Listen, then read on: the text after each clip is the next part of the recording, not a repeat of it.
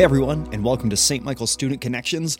This is another short study where we'll be taking between 5 to 10 minutes to do a quick breakdown of a Bible verse and talk about what it means for us in our daily walk with Christ.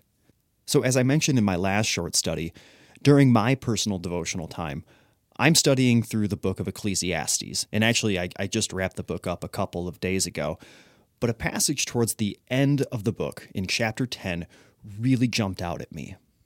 So as I previously mentioned in our last short study, the book of Ecclesiastes was written by King Solomon. And if you haven't had a chance to check that episode out, I want to encourage you to go give it a listen. It's titled Everything Beautiful in Its Time. So Solomon also wrote this book called the Book of Proverbs, which is like a book of wise sayings and sort of a guide for people on how to live godly lives. So towards the end of Ecclesiastes, Solomon begins to state some more proverbs, which, if I'm totally honest, I sort of just started to breeze through that initially, because some of them don't necessarily translate to our world today. Like, for example, Ecclesiastes chapter 10, verse 11 says, "If a snake bites before it's charmed, there is no profit for the charmer." Now, one could easily read that and think, okay, I've never attempted to charm a snake before. I really can't relate to that too much. And then just move past without really giving it much thought. So I was kind of doing this through the end of the book of Ecclesiastes. I sort of just skimmed through these last chapters without giving them too much thought. They just weren't hitting home the way that passages from like the Gospels or from Paul's letters were hitting home. But one verse really jumped out at me in Ecclesiastes, and it prompted me to go back and slow down and reread the chapter and really give it some thought and consideration. And that passage was chapter 10, verse 10, and it reads, "If the axe is dull, its edge is unsharpened. More strength is needed, but skill will bring success." Now, I don't know why that passage jumped out at me. I mean, I guess I do know why. It was a prompt from the Holy Spirit. And so I reread it and I thought about it, but I still kind of struggled with it. Now, in the Bible that I'm using, it has this commentary at the bottom of each page. And the Bible itself is called a Life Application Bible, where it takes pieces of Scripture and it breaks them down into applicable lessons that you can apply to your life. And it sort of tells you what Scripture is trying to teach. So I want to give credit where credit is due, but here is what the commentary from my Bible said about this particular passage. "Trying to do anything without the necessary skills or tools is like chopping wood with a dull axe. If your tool is dull, you should sharpen it to do a better job. Similar, if you lack skills, you should sharpen them through training and practice. In each situation, sharpening an axe means recognizing where a problem exists, acquiring or honing the skills or tools to do the job better, and then going out and doing it. Find the areas of your life where your axe is dull and sharpen your skills so that you can be more effective for God's work."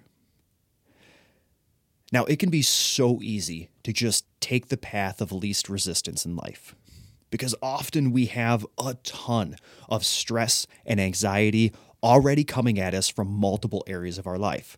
So when it comes to something like growing our faith life, it can seem like more work and more responsibility than we're just simply willing to deal with.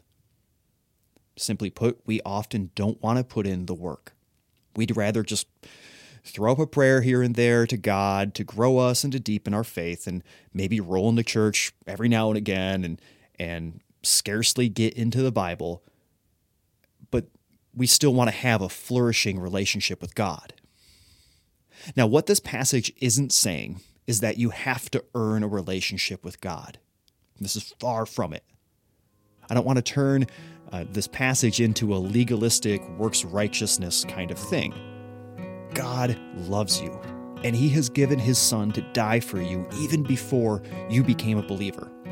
There is nothing we can do to earn God's love. It is a free gift, and it is available to everyone. But just like any area in life, like any relationship we are ever going to have, if we want it to flourish, if we want to grow, then we have to invest ourselves. If you're finding areas that you desire to grow, but you feel stuck, or maybe you've identified a problem, instead of avoiding it or just daydreaming about, someday soon, take the advice of Solomon and start to hone yourself and sharpen your skills. Like if you struggle with understanding and comprehending Scripture, then find a good commentary, or find a good study Bible, or find a resource online that will help you break things down for you.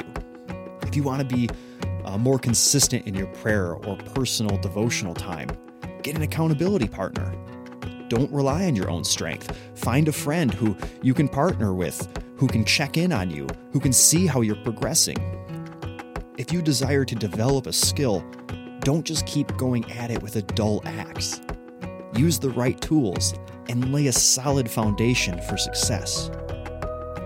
Ask yourself, what areas in my life am I using a dull axe in?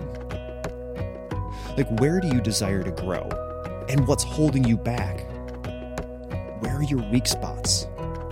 Instead of ignoring them or living with them, tackle them head on. Pray for support and for fellow believers to come alongside you in developing whatever you're working on. And most importantly, ask God to lead and guide you in your efforts, and that He use you for His glory. Hey, that's going to do it for us here at St. Michael's Student Connections. This was a short study. I hope you guys have an awesome week, and until next time, be blessed.